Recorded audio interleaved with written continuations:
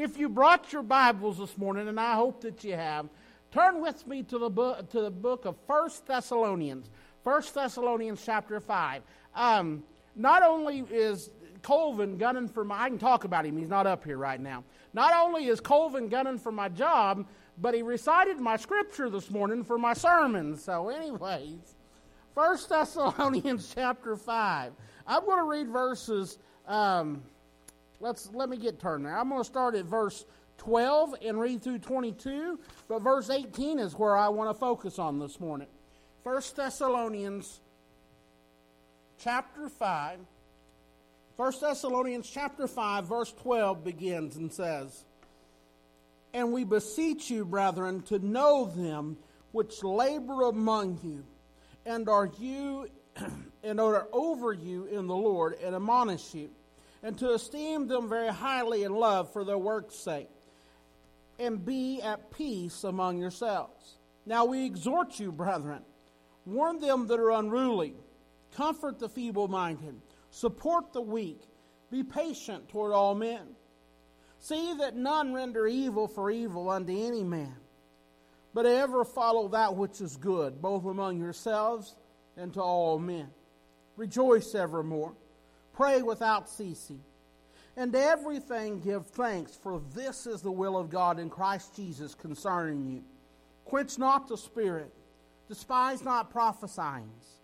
Prove all things, hold fast that which is good, abstain from all appearance of evil. And the very God of peace sanctify you wholly. And I pray, God, your whole spirit and soul and body be preserved blameless unto the coming of our Lord Jesus Christ." Will you pray with me?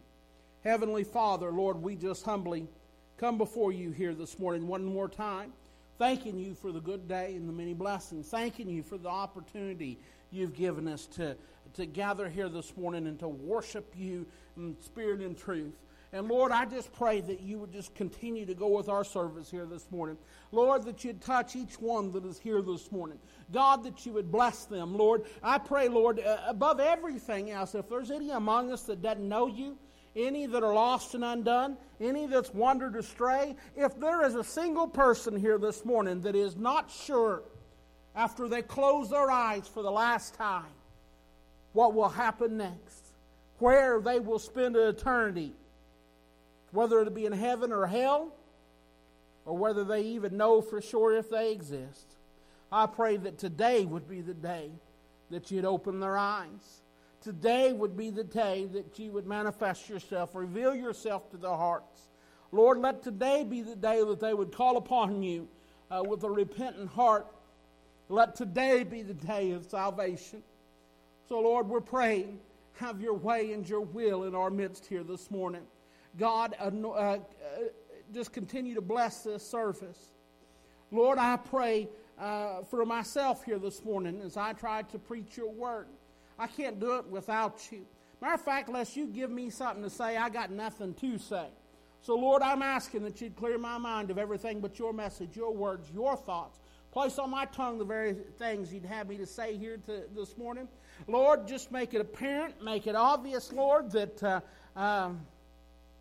as I preach, Lord, that is from my spirit to theirs.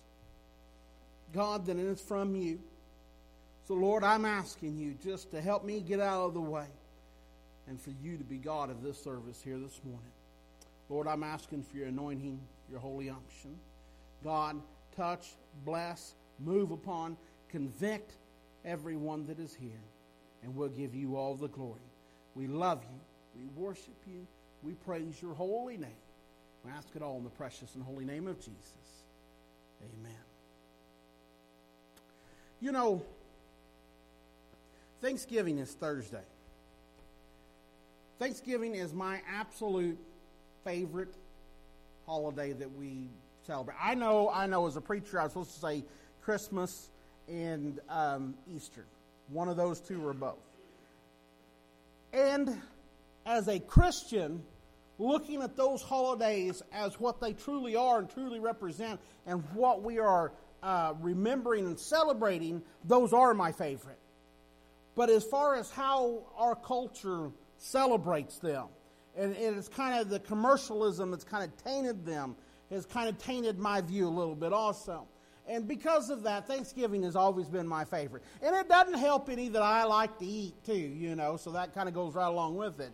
But anyways, I've always just, even from the time that I was a kid, I always really enjoyed, my family would get together for Thanksgiving. I always really enjoyed Thanksgiving. And it's important for us to realize and recognize and understand what we're doing. As I look, of course, you guys know I love history. And as I look at this week, where most all of Americans, they'll stop their normal activities for at least one day, and they'll gather with friends and loved ones for this time-honored, cherished tradition. And as we look at the history of it, I love history. There's actually several different competing theories on what the actual beginning of Thanksgiving. For a long time, it was, they claimed the first Thanksgiving was held in Massachusetts, and then another group claimed that it was in Virginia. Right, the first English colonists to come here to the United States settled in Virginia. And then it wasn't long after that, what we know of and think of as the Pilgrims come, Plymouth Rock, Massachusetts. And Jennifer will make fun of me how I say it afterwards. But anyways, you know where I'm talking about, there in the Northeast. But recently there's been another theory that it was actually the Spanish that celebrated it first and down in Florida. And so anyways, there's competing stories and views of when was the actual first Thanksgiving celebrated. And on one hand, it doesn't matter. It's kind of neat. 3 independent groups in 3 different parts of the United States all begin celebrating it around the same time. But the one that I'm the most familiar with, and I think is traditionally recognized as the first official Thanksgiving, was the Pilgrims in Massachusetts. They began celebrating the holiday in 1621, right? And it was a Thanksgiving, and it was a harvest celebration, right, by the Plymouth settlers there. And so anyways, the story is these English pilgrims left Plymouth, England on September the 6th, 1620. And they headed for the New World. They spent about 2 months at sea crossing the Atlantic Ocean. And they landed in what is now present day Massachusetts. They got there just in time to face a harsh New England winter. I don't know how bad it was that year, but they're in New York, just outside of Buffalo. What was it? They had 5 feet of snow the other day, so winters can be brutal there in the Northeast. And they got there just in time, not equipped and not supplied to endure a winter like that. They just weren't, I guess they weren't expecting what they run into. They were unprepared for the brutal and unforgiving winter. Half of the settlers died before spring. However, starting the next spring with a little bit of help from the Native Americans, not a little bit, really a lot of help, they planted crops. They began to learn what would work and what would grow, and so they planted crops. And that fall, they harvested enough from their crops to carry them through their second winter here in the New World. It was clear to them that they would not starve to death. So these Christian pilgrims held a feast of thanksgiving to God for His grace and His favor. Right, their first celebration, it was actually a 3-day celebration. It began on December the 13th, 1621. And they invited and included many of the Native Americans that had been their neighbors and had been friendly with them and had helped them and taught them. And so they wanted them. They wanted them to come and be a part. The historian H.U. Westmeyer, I think is how you say his name, or Westermeyer. He said something I read one time years ago that has just stood out to me. He said the Pilgrims made 7 times more graves than huts. Right? The little homes that they were building. 7 times as many graves as homes. He said no American has ever been more impoverished than these pilgrims, who nevertheless set aside a day of Thanksgiving.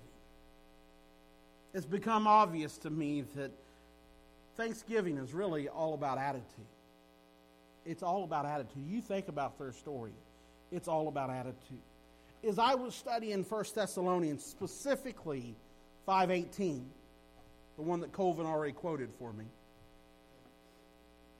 as I was studying that in preparation for what I would preach here this morning, I realized that there's a lot in this whole passage of Scripture that I read to you this morning is just packed plumb full. And there's a lot of stuff that I just cannot ignore here. So I'm not going to cover every detail of this whole passage, but I do want to take a little bit of time to walk through a few things getting to verse 18. Now, in a nutshell, what I see here is there are some things that we as Christians should always do. Right? I mean, if you look at this section of Scripture, it's instructions to Christians for Christian behavior. There's specifically a list here of things that we as Christians should always do in order to have that same attitude that we have the example or exemplified in the pilgrims. That attitude that always glorifies God and to always have a heart of thanksgiving. In order to have that, you're going to have to adopt some of these same attitudes. So look at verse 16 for a minute. Rejoice evermore. What's that saying to us? Always rejoice. Look, joy can be something that is constant in the life of a Christian. It absolutely can be. It can be something constant in the life of a Christian, even in the hardest times, because Christ is the source and the subject of our joy. Do you get that for a minute? Our joy does not come from our circumstances, right? If it come from our circumstances, if it come from whatever condition that we were in, right? They've just lost over half of the people. I mean, these are people, their wives, their children, their husbands, when we look at the pilgrims, have died. But yet they still got a heart of joy and thanksgiving. We look at Paul and Peter, right, when they're in prison. What is that, Acts chapter 16? Beaten in in the stocks, in the innermost part of the prison, right? And here they are after the midnight hour singing praises and lifting their voices in joy to the Lord. How is that? Because their joy is not rooted in their circumstances. Instead, their joy is rooted in Christ. He is the source and the subject of their joy. If you look at, let me read to you John chapter 15 real quick. If you look at John chapter 15, starting with verse 9, it says, "As the Father hath loved me, so have I loved you. Continue ye in my love. If you keep my commandments, ye shall abide in my love, even as I have kept my Father's commandments and abide in his love.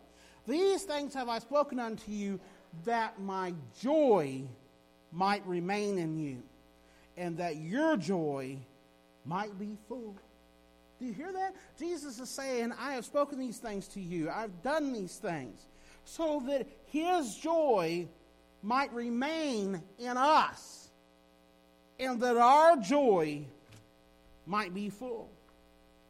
You get your joy from the Lord, not from our circumstances, not from the world that we live in. You know why so many people are miserable? You know why so many people are angry and hateful and lashing out all the time? You know why so many people, right? Suicide rates as high as they've ever been. Do you know why addiction? Look at addiction, right? Look at the addiction, the opioid crisis, and all these other drugs and stuff. And we're legalizing more and more of it every year. Why is it that people have such an affinity for it? Why is it they desire it so much? Why is it? What are they looking for? Look at alcoholism. What is it? It's an escape. Why do they need to escape? Why are they so miserable that they need to escape their life and their circumstances? Because they are looking in the wrong place for their joy.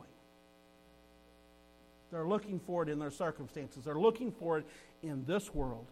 And you'll not find it in this world. You'll only find it in Christ.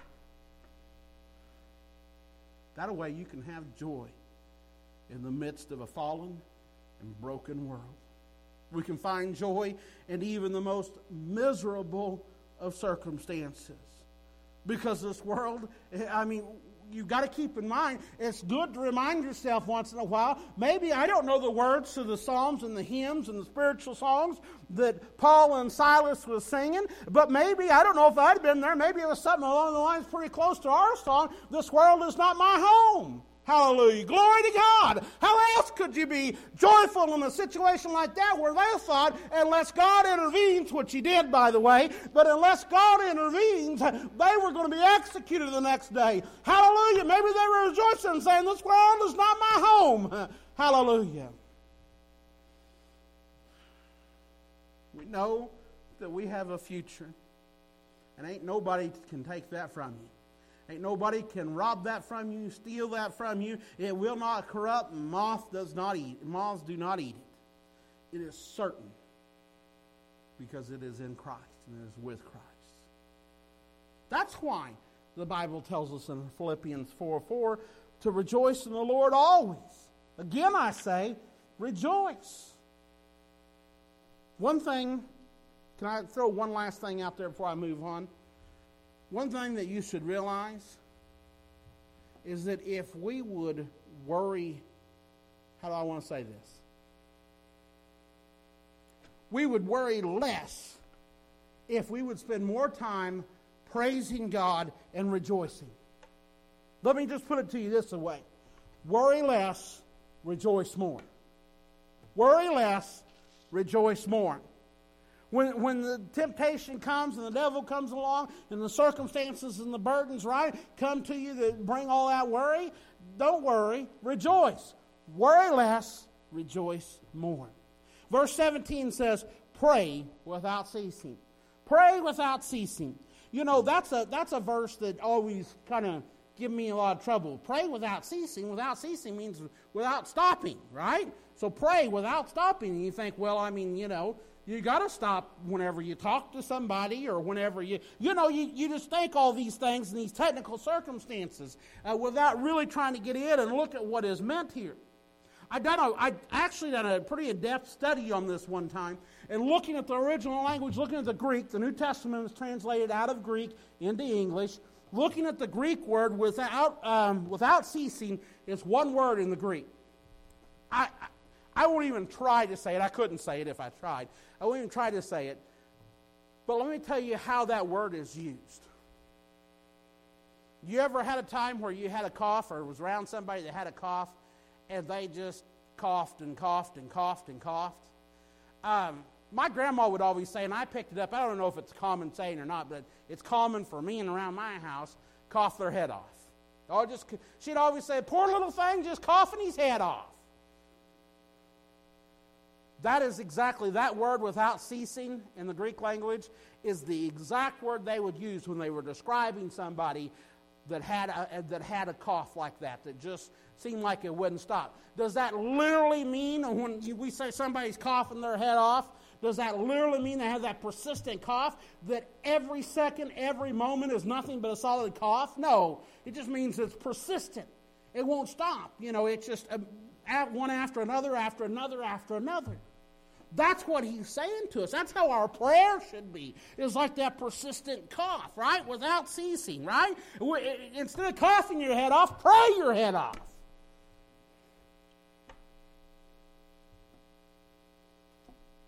You know, some people only pray now and then, like when the notion hits them, or worse yet, when the circumstances push them to God. Unfortunately, that's what a lot of our prayer lives look like. But that's not what the Bible teaches us. The Bible says that we are to pray at all times, in all seasons, and at every opportunity. Right? We're to pray without ceasing. Always pray. We're to pray not only in the times of danger, but at all times. Right? We are tempted to pray only at times when we're confronted with the trials of life and the temptations and the troubles that we face in this world. And really, we're tempted to only pray when we face those troubles or in those circumstances that's beyond our control, right? Our first instinct is if we can handle it, we handle it. Or we know somebody, we got somebody immediately around us that we turn to, that we feel like can handle it or help us handle it. Our first instinct is to exhaust all of our resources, and then when there's nothing left, nowhere else to turn, then we might as well pray, because what else can you do? That's our attitude.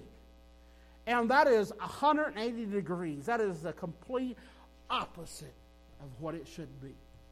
Our first instinct should be to pray. Before you breathe a word of it to anyone else, whisper it to God. Pray. We should be praying in all circumstances, at all times.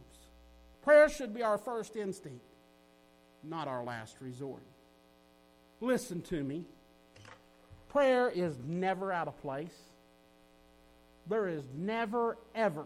You will never find yourself in a circumstance, in a situation, at a place, around a person or group of people where it is wrong or inappropriate or out of place to pray. Prayer is always the right thing to do. Pray all the time about everything. Not just whenever you have problems. Not only before you eat and before you go to bed, right? Those are good times to pray, but those aren't the only times. Pray about, before, during, and after everything. You know something? I think maybe this is one reason why our prayer lives are a little short. Is we think prayer is all about me and me talking.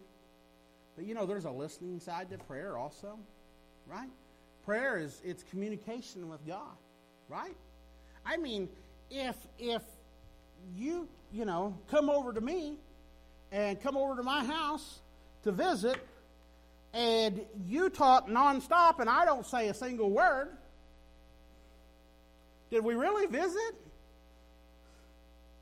Was there really some communication that took place there? I mean, I guess there was, but it was only one way.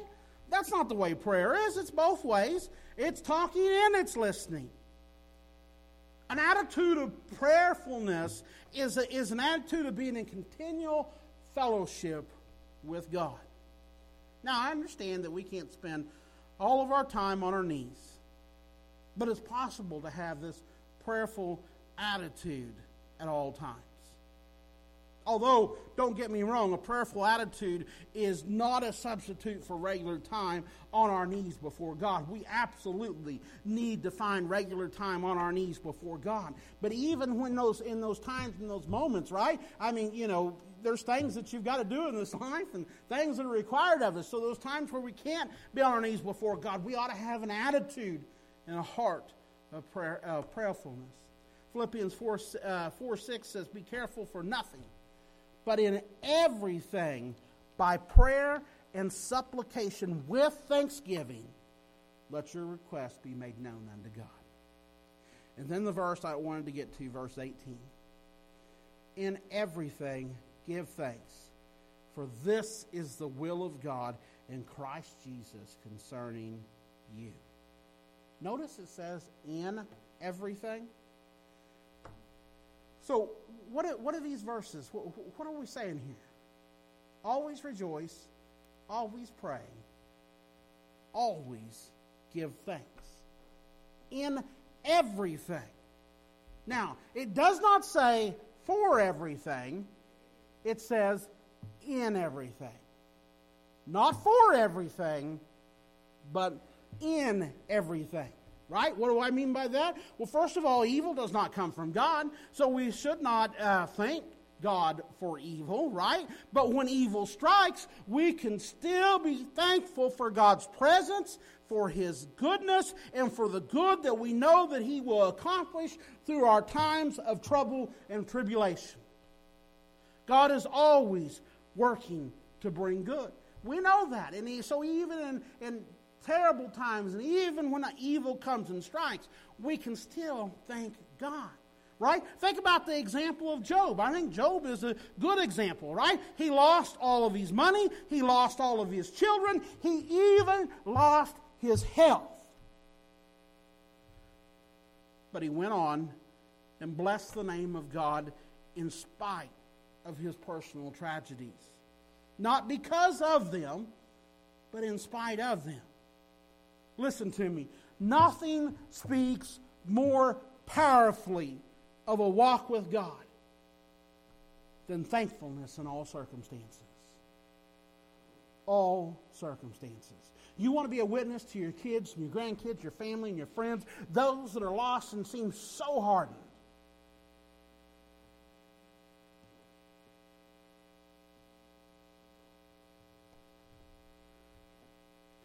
Have a heart of thankfulness, even when tragedy strikes. Regardless of what you might have lost or what you might be going through.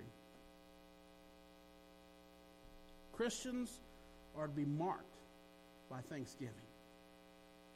It is the will of God, right? The world is marked by, give me this.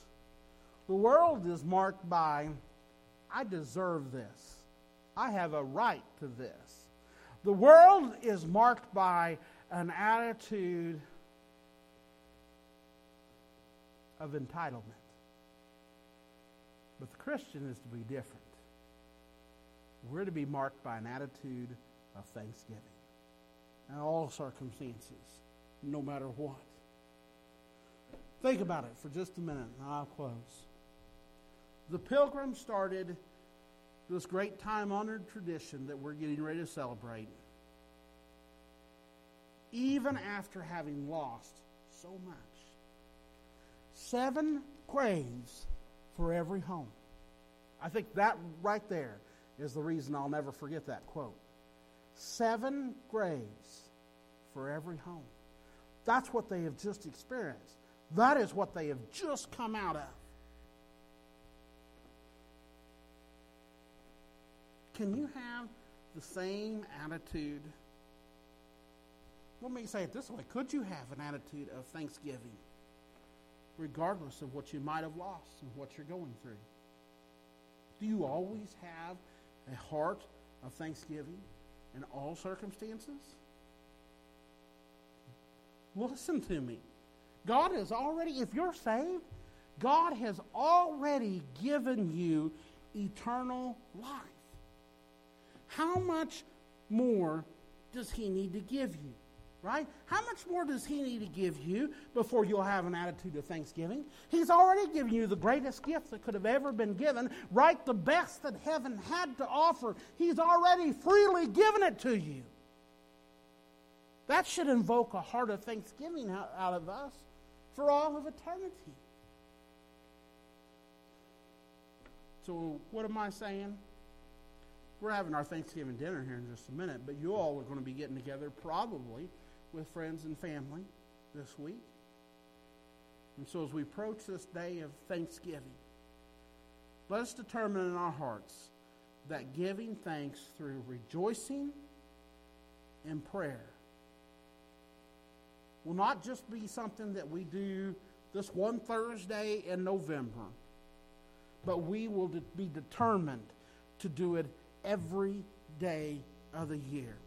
Let us ask God for His help in rejoicing and praying and giving thanks evermore and everything. Jennifer, will you come for a song of invitation? I don't know what your circumstances are today. Maybe you've come in here and you've just had your eyes on the wrong thing.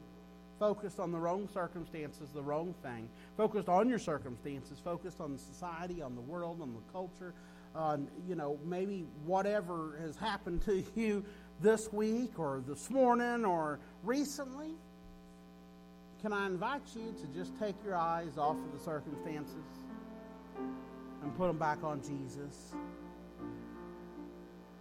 Can I invite you to cultivate a heart of prayer, a heart of rejoicing, a heart of thanksgiving?